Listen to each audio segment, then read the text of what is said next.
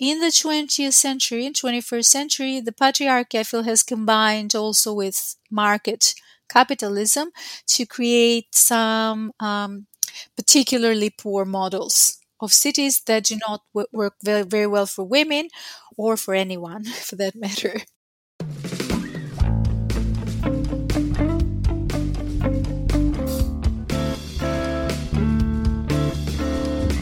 Welcome to the Green Urbanist, podcast for urbanists fighting climate change.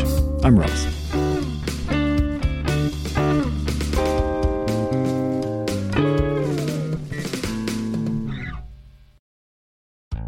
Hello everyone, welcome back to another episode. I'm delighted today to be joined by Dr. Dorina Pojani, who is a senior lecturer at the University of Queensland in Australia in urban planning, and she has a lot of experience in the urban planning and urban design fields, both in practice and as an academic, and she's studied the topic in the global north and global south.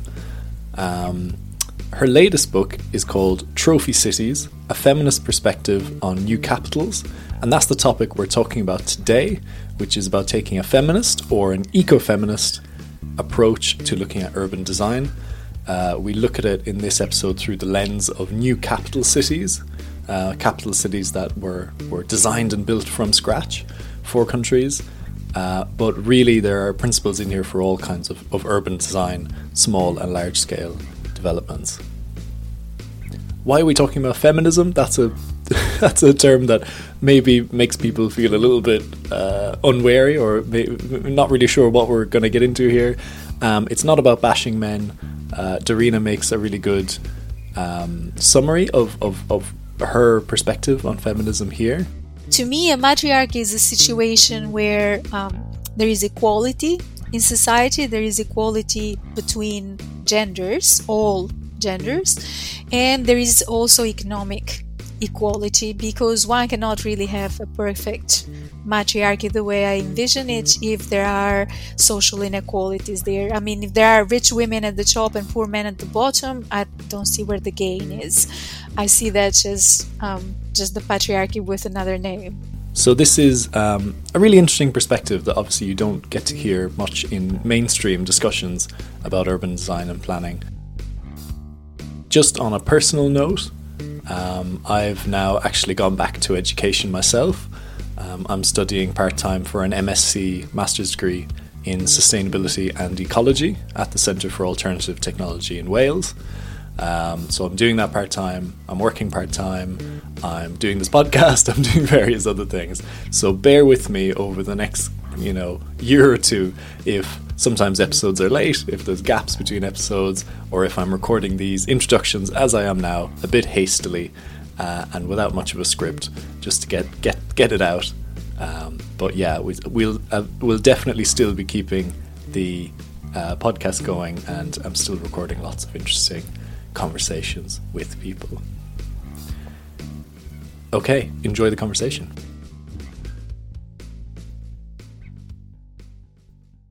So thank you so much, Dorina, for joining me on the Green Urbanist podcast. It's really good to have you. Thank you for inviting me. Please, can you just introduce yourself? I am a lecturer and researcher in urban planning. I work at the University of Queensland in Australia, but that's not where I'm originally from. I come from Albania, a little country on the Adriatic in the Balkan Peninsula. And I'm here because I've written a book on new capital cities that have been master planned to be capitals in the 20th century and the 21st century. Thank you. What's your background? Are you a geographer or a planner? I'm an urban planner, and I consider myself a physical planner, to be more specific. This is the most traditional branch of urban planning, and my research covers a variety of aspects. I do a lot around sustainable urban transport. I care a lot about urban aesthetics, urban design, and I'm also involved in projects on urban housing, especially housing for groups that are in more vulnerable positions and as well as informal housing in the global south. Okay, great. So we wanted to talk today because you have a new book out, which is called Trophy Cities, which is really really good. And thanks for sending me a copy. It's I'm really enjoying it. Can you tell us what is the premise of that book? Why did you write it? Well, I myself come from a new capital city. The capital of Albania, Tirana, is a new city. It didn't become capital until the 1920s. It was just a large village before then. So I have personal experience in the topic. And at some point in my life, I became a US citizen, and the United States also have a purpose-built capital, Washington, D.C. I did not include that in the book because it's an earlier master planned capital, and did not include um, Albania's capital because I've written so much about it already. But I did include in the book Canberra because the country I live in now also has a master planned capital. So once I saw Canberra, I thought, this is a really strange city.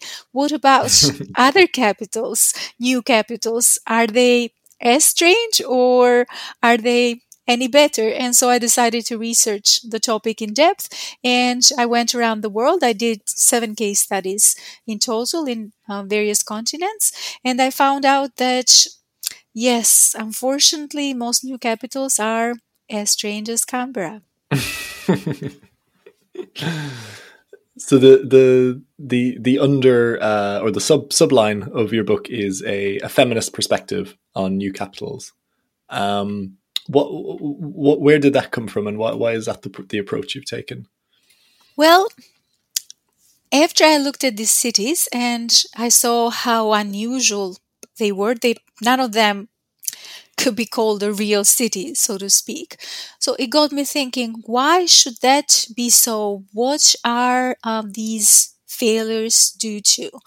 And I kept thinking, does this have to do with race? Because race gets blamed for a lot of things nowadays, right?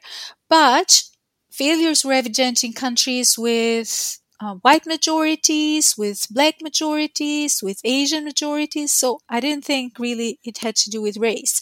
And then I thought about religion, but then again, um, new capitals are not good, whether the nation has adopted Christianity or Islam or Buddhism or Hinduism or any variety in between. And then I thought, well, does it have to do with the governance system? Is it that dictatorships create worse cities and democracies create better cities? And that was not the case either. So I kept looking at all these factors. Is it wealthy countries versus poorer countries? No, that wasn't the case either. And then it dawned on me that the thread that connected all these cities was the patriarchy. So all of them have been created under patriarchal systems, and that's what has created all of these failures. And to be clear, patriarchy has been a mainstay for human societies for centuries. So we have gems out there like Venice in Italy, Varanasi in India, and those were created under patriarchal systems for sure. But in the 20th century, in 21st century, the patriarchy, I feel, has combined also with market capitalism to create some particularly poor models of cities that do Hmm. not work very, very well for women or for anyone for that matter. So it's something about planning a city from scratch that is sort of incredibly difficult to get right, and it seems like we have far more poor examples than we have good examples. I guess it's not Exactly. unique to capital cities. No, no, new cities are tough to crack to get them right. And one big problem has been that most designs have been imposed top down on populations, whether they wanted those cities or not. A much better approach would be to co-create cities, just get together with the local population or a future population that might live in a place and just get to the drawing board and ask people what they really want out of their city, as opposed to some star designer, star architect coming in, often from abroad. That's been the case in the new capitals that I've studied, and creating some grand master plan, often with some parade ground in the center for displays of state power. That's not the kind of thing we need in the 21st century, for sure. In fact, I may even question whether we need new capitals and new cities. Existing cities have a fair amount of problems, so why not concentrate scarce resources in solving existing problems rather than um, going and sort of attacking the wilderness, wild nature somewhere else?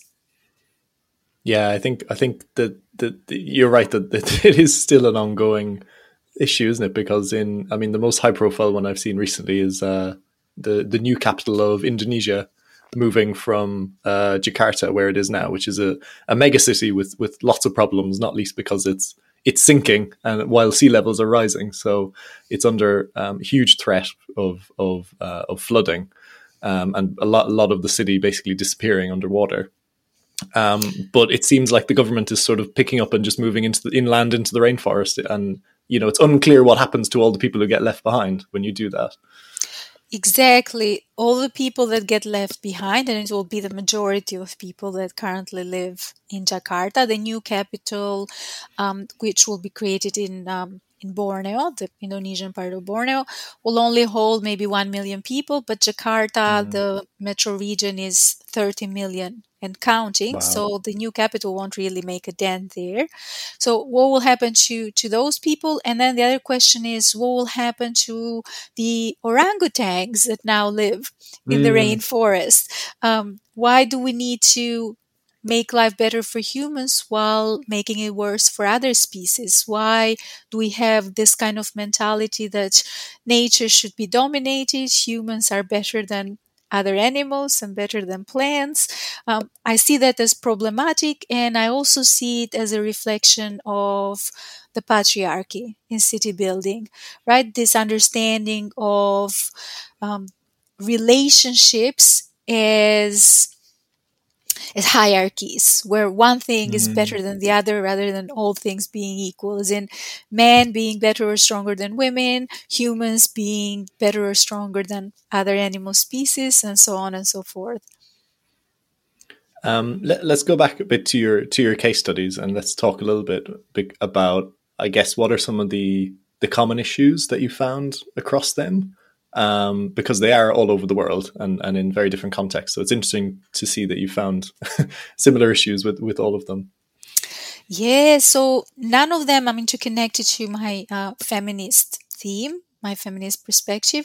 So none of these cities really made gender the centerpiece of design. In some cases, for example, in Chandigarh and in Brasilia, which are mid-century, mid-20th century type of cities, there was this notion that we want to create a more egalitarian city. There were all these socialist ideas thrown around in those countries at the time. But none of the cities ever said that this will be a gender egalitarian new city. And new capitals are the seat of government, right? So there were all these government bureaucracies that were being moved into these new cities. And those bureaucracies, in pretty much all cases, have huge gender imbalances. So nowhere did the fathers, and when I say the fathers, I mean, I say it on purpose because it was usually male politicians and male designers. So the fathers of these new cities never said that, okay, now we'll have equality in government and then have that equality being reflected in city space. We do have the case of Sejong, which is the new administrative capital of South Korea. Seoul remains the sort of real spiritual capital of the country, but most of the government Mm. has moved to Sejong already, which not a lot of people know. And in that case, so that's the newest case study I include in the book. In that case, the city makers said that they did want to make this new capital of paradise for women, but what they really meant, if we look at the results, what they really meant is make a city that's good for mothers and housewives, not necessarily Mm, for working women. Even there, gender imbalances in the workplace, and the workplace is mostly government in that context, so mm. imbalances are huge. Wow. Yeah. Okay. So it really comes down from the perspective level of the either conscious or unconscious bias that women are somehow separate to men and playing different roles. Exactly. That's exactly my definition of the patriarchy. I mean, it's not simply the fact that women get paid less in the workplace. We know that they do, and women still have um, different responsibilities to men in the workplace and in the family. So we know all of that. But my definition is broader and sort of more metaphorical, so to speak. The way I Mm, see it is whole nations are conceived as patriarchies in the sense that there are these hierarchies in the nation with a male president or prime minister or monarch, premier at the top, and then all the levels farther down. So just the way the family is conceived as a patriarchy with the father at the top and then the mother kind of subservient to the father and the children underneath mother and father. So our family structure is um, a pyramid. That's how we have created our government structures. We reflected that setup in the various states that govern us. So that's mm. why I talk about patriarchy a lot in the book. It's not just the urban space, but is our government system. What were and what are, I suppose, these new capitals trying to achieve? I think that in many cases, they have been little more than vanity projects Okay. for a particular leader or a particular government in an area. In some cases, we see this very, very clearly. For example, in Nur Sultan, the new capital of Kazakhstan, there is the imprint of the previous president, the previous Kazakhstan president, who was an elected president, but he governed for 30 years. He kept winning elections with very, very high vote landslide elections.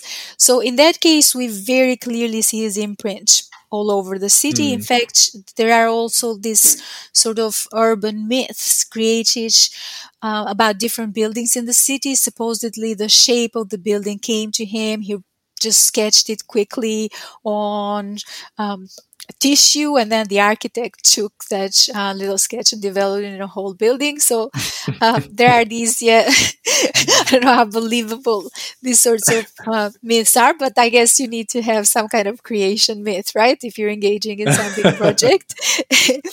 And in other cases, we don't see a particular individual being so connected to the city, but there is a government that has pushed for a project. For example, in Naypyidaw, the capital of Myanmar, Burma, and Abuja, the new capital of Nigeria, these were created by military juntas, pretty much. So mm. they were military projects, and the military, we know it's a very male dominated environment. So that's definitely reflected in the urban spaces of those cities. For example, in Naypyidaw, even the housing for the bureaucrats is color coded according to rank in the government Mm, bureaucracy. So that's a very military conception of a city, right? And in Abuja, the president's villa, where the president lives but also holds a lot of the functions. I haven't seen this with my own eyes because access is very restricted, but they say the whole underground is sort of this maze of bunkers for protection and these sorts of things that dictatorships tend to do. And there is a main square in the city that was meant to be this public space. The notion of public space, coming from ancient Greece, the egalitarian space where people meet and greet and meet their leaders. And instead, even that's turned into military space for parade grounds, surrounded by barbed wire. So oh wow. that's, yeah, so that's the kind of things we see in places created by military juntas. Yeah, I suppose when you when you frame it like that, and you tell sort of the history and the origin of where these places come from, it's really no surprise that they don't work for people on a day-to-day basis, because it's sort of ideology first rather than practical life first. Absolutely. And I mean, look at Canberra too, because I don't want to make it sound as if it's only the global south that comes Mm. up with these models, whereas the global north, things are great and the global north is a role model. That's hardly the case. So if I can be a bit critical of the Australian situation as well, I think I can, because I recently became a citizen. So now I'm allowed to criticize my own country. But in Canberra, we see the patriarchy reflected in the fact that the whole government district is quite separate from all the other city spaces. And to me, that sends this subtle message that the government is sort of on top of the people. There is Mm. this huge parade grounds. It's hard to get from building to building, where all the um, sort of representative spaces are, and then to get to the suburbs where normal people live, well, including bureaucrats, I mean, people that work in government, one needs to either walk for hours or drive. Mm. That's how Canberra has been set up. I guess I guess a to play devil's advocate and sort of, I suppose, tease this out a bit, also for listeners who are maybe um, hear the word feminism and think and get a little bit like defensive, Mm. for the men that are listening who are thinking like, are we getting blamed for everything? Is this, I suppose, how do you, when you're researching this kind of thing, how do you tease out whether something is patriarchal, or is it because of a particular political ideology, or a military, perspective, or that kind of thing? I suppose, where do you? It all comes down to my definition of a matriarchy, right? Let's look at it the other way around. What would Mm. a matriarchal society be? So some people, when they hear the word, they think a matriarchy is a society where women are on top. So we just have a role reversal. Um, Men are treated the way women are treated now, and then women are kind of on top and barking orders at everyone. To me, that's not a matriarchy, just a nightmare or a hellscape. To me, a matriarchy is a situation where there is equality in society, there is equality between genders, all genders, and there is also economic equality, because one cannot really have a perfect matriarchy the way I envision it if there are social inequalities there. I mean, if there are rich women at the top and poor men at the bottom, I don't see where the gain is. I see that Mm. as just the patriarchy with another name. Mm. So I hope that clarifies things a bit about what I mean when I talk about the feminist city. Yeah. Okay. Yeah. I can definitely understand that. And I think when we've all been living within patriarchal societies for so long, it can be difficult to actually see for what it is and recognize that there are alternatives. Yeah, absolutely. Yes. And the alternatives, I feel that we need to envision together in the future, as opposed to having um, politicians sort of bully us into particular models, or even designers kind of pushing down particular visions that they might have.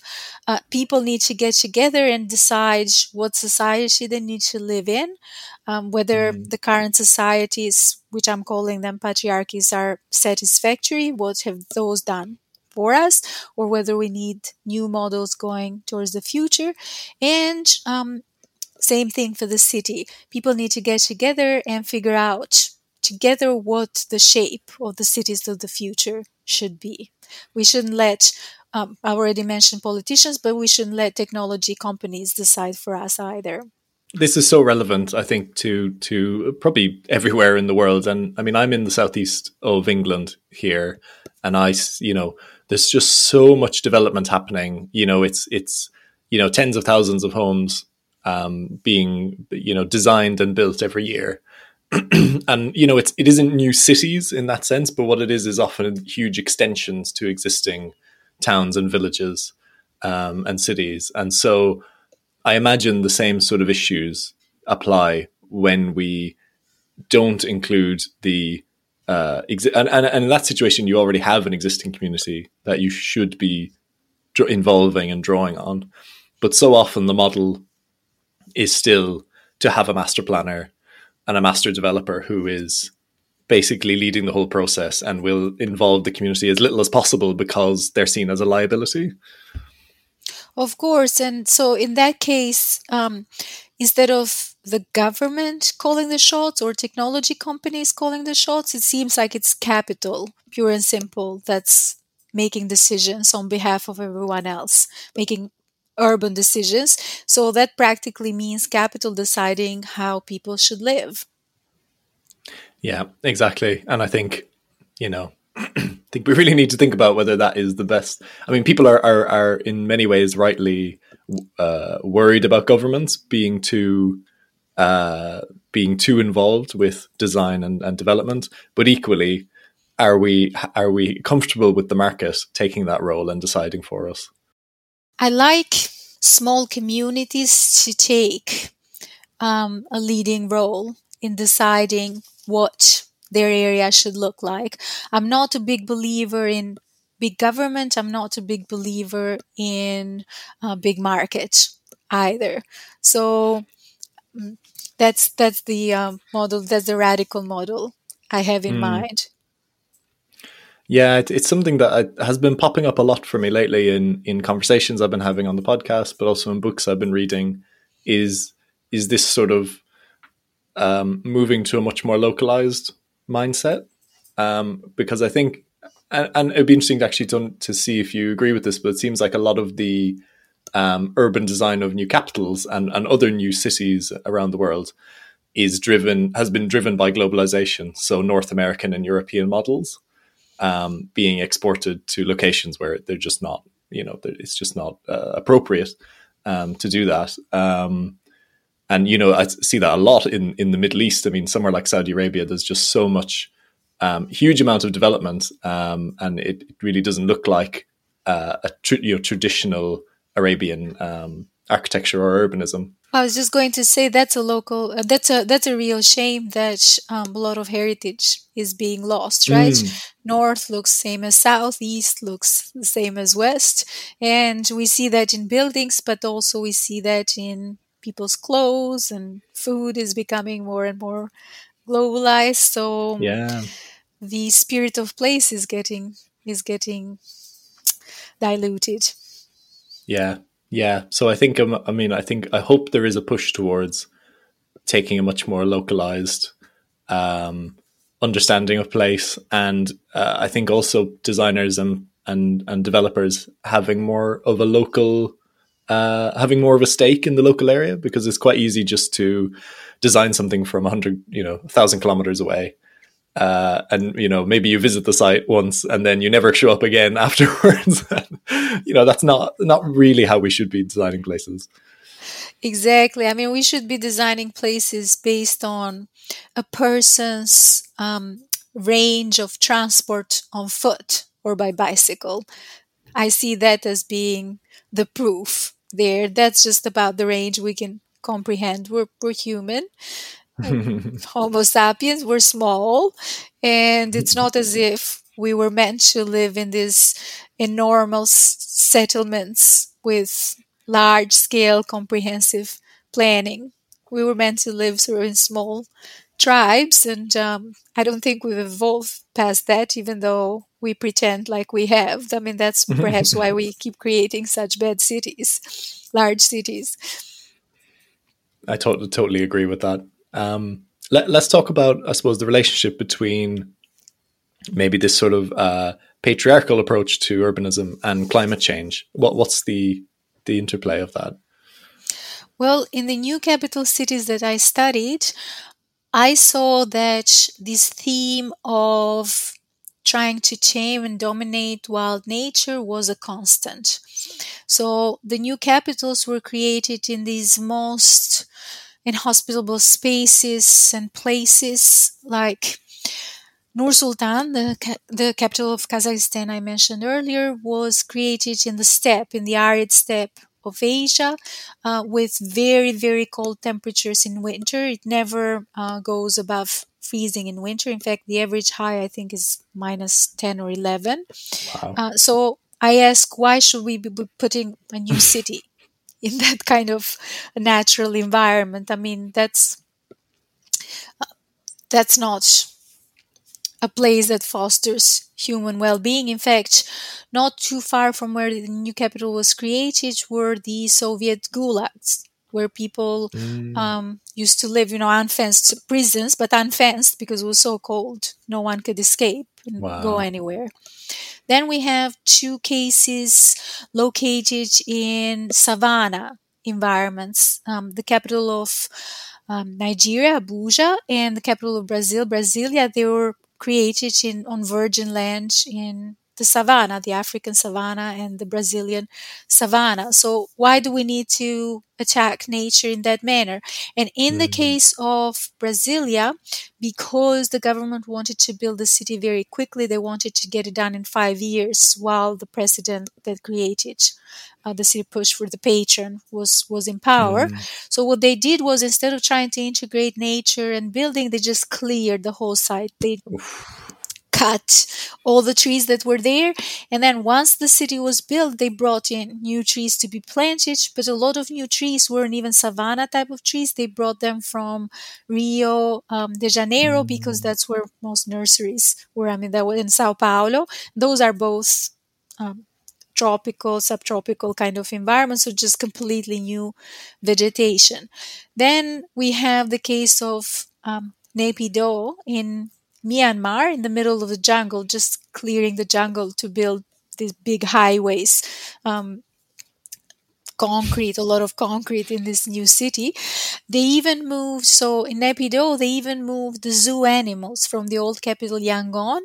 So the animals were made to transfer to the new capital. And that includes, oddly enough, penguins. Oh So my now God. they've got penguins in the jungle. Sometimes I wonder, maybe I should have called the book, I should have given it the title Penguins in the Jungle. That would have been, The absurdity. yes. Oh my God. Yeah, yeah.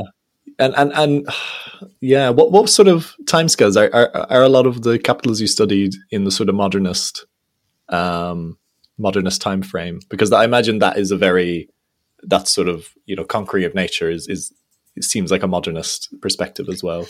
Yeah, absolutely. No, modernism as a movement has a lot to answer Mm. um, for. And yes, on purpose, I picked new capitals that were built in the 20th and 21st centuries, because that's when we see these greater disasters. Capitals that were created earlier um, are less arrogant, perhaps, in their dealings with nature. There was Mm. more of an effort to integrate with nature, create designs that were more organic, partly because the technology was lacking to attack nature at such a large scale. We later saw in the 20th and 21st centuries. Yeah. Because even now, I think when we there's an understanding from designers that they need to take a more ecological approach, and at least need to be seen to be creating places that are very green and integrate, with the surrounding natural environment. But I'm very skeptical of how much of that is greenwashing and how much of it is actually well thought through. And I come back to the CGIs I've seen of the new capital of Indonesia, which very well may just be concept drawings, but they sort of show this idea of a city that's just nestled into the rainforest and barely making an impact at all. But actually, I just don't see how you can have that much concrete and that much hard paving and everything without having just a really destructive impact on local ecology. So Exactly, yeah. exactly. And I mean, think of all the underground infrastructure that will be put in place as well. So all the sewer lines and electricity lines and all that stuff. So the jungle will be affected, not just the surface level, but the underground level. So all the water that's underground might end up polluted if things aren't done right. And then think also of the above ground. So what air pollution will all the new Mm, construction cause, yeah. and then even the visual pollution. I mean, new cities always have these overhead wires going on, so we'll have that in the visuals of the jungle. So that alone tells you that the impact will be huge. But let me tell you about the case of South Korea, because that's already done. I mean, when it comes to the new capital of Indonesia, we're speculating to some extent because Yes. it hasn't happened yet. But Sejong is already there, and that was created as a prototype of a Eco city. That's a Mm, Korean concept. U stands for ubiquitous, and a ubiquitous city is the ultimate smart city, right? mm. Whereas the Internet of Things, everything is connected. Your phone is connected to your garbage collection, and your fridge talks to your TV, and all of that stuff. So after that was decided, and new capital was going to be a ubiquitous city, partly as a promotion for the Korean IT industry. I mean, we know the nation is strong on that, is world leader. Mm. So that was sort of a cooperation between that industry and city building. Then the appellate green city was sort of added on, which connects to what you're saying about greenwashing. But in the end, a lot of the new city development was about economic development that came first, and Mm. then the eco credentials were sort of tacked on later to make this an appealing concept. This new city may make it appealing in the 21st century. Interesting. Interesting. Yeah. It does often feel like an additional layer afterwards. I've been reading a book that has been really interesting. It's called Darwin Comes to Town. Oh, okay. How urban, I think it's how cities drive evolution, or how urban places drive evolution. And it's an ecologist, biologist, who talks about the ways that species who have been able to live and thrive in cities have actually faced such evolutionary pressure in that new environment that many of them have literally changed and literally evolved in a very short time period. Is really, really interesting. And he makes the argument that cities are, of course, not the same ecosystem of the surrounding, countryside, but they're also not one type of ecosystem. They're more like an archipelago of different ecosystems. And he says that, particular parks. So in London, we have these large, royal parks, and a large park in itself is one type of ecosystem, which for which the species that live there will be adapted to an extent that will be genetically different to another large park that may only be 10 miles away or something like that. And then you have all the little spaces in between. So, for instance, little pockets of green along railway tracks actually can be quite biodiverse. But again, it's a very specific type of ecosystem that only particular species will be predisposed to live there. And it really opened my eyes to the idea that, I think, first of all, I think urban designers, planners, architects don't get the training or enough training in ecology to really understand these things. And it's something that I'm only now exploring. But also the fact that, we need to consider all the other living things that make a home in cities that aren't humans, and consider, not only what they can do for us, of which is a lot, but also just how can we, give them a good home as well within cities. That's so true. And also, it's about how to make cities as compact as possible so we're not interfering too much with their habitats outside of cities. Because, Yeah. I mean, I do understand the point that all kinds of creatures, perhaps including us, evolve living in the city, learn to cope with noise and pollution and high speeds and visual interference Yeah. and all of that. But the ideal is to let other species do their thing in the wilderness rather than us going and interfering with their habitats and hoping that they'll evolve to to accommodate our needs, right? But no, it's true that ecology needs to become a much bigger part of urban planning, even in the way we train our students. And often I get asked when we have open days at my university here in Australia, high school seniors come in and their parents, and they ask me, well, what is urban planning all about? Because they're deciding what they Mm. want to study in the future.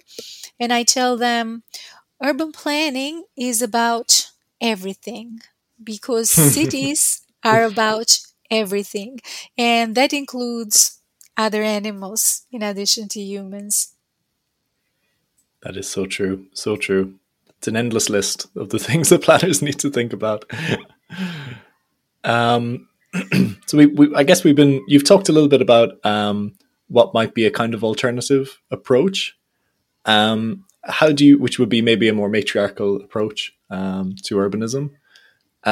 It seems like so much of how we design is wrapped up in our the systems of society, our political systems within capitalism.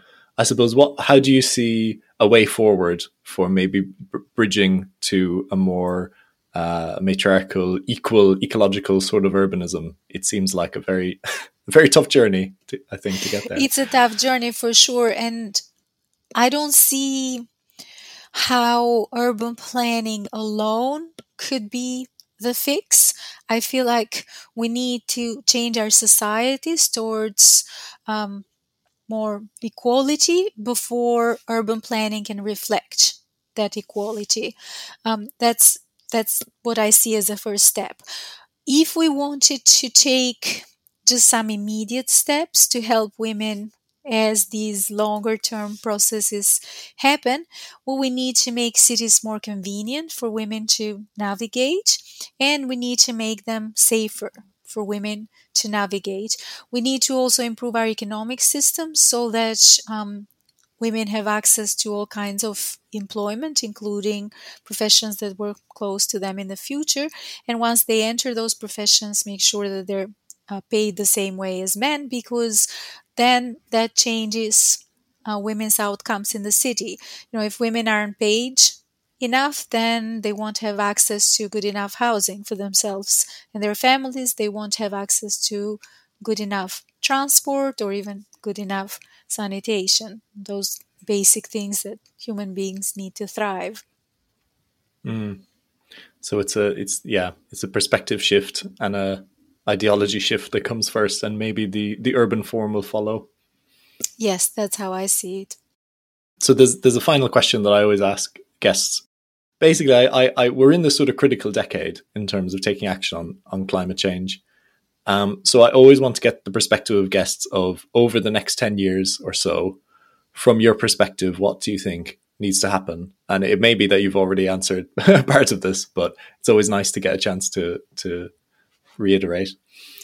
Well, look, in the past, these kind of movements like feminism or even environmentalism itself, they were sort of fringe movements, right? It was only certain people that embraced them. And I see them as a combination, by the way. I myself consider myself to be an eco-feminist, so someone who cares both about gender equality and the environment. I think both are important in achieving a more just future. But in the past, both these movements were sort of fringe movements. It was Mm, only kind of the hippies that were involved, and in the future, we simply cannot continue in that way. All of these fringe movements now need to become not just mainstream, but the most important movements in our society to improve our governance systems and our cities. There is no time anymore for sort of seesaw approaches and saying that, oh, things will be okay. We always managed to get out of the woods in the past. No, we won't if we don't do something about it now. Excellent, excellent. I think that's a great final word. Where can people find out more about you and your book? The best place is probably my university profile. If you visit that, there are links to everything that I've written.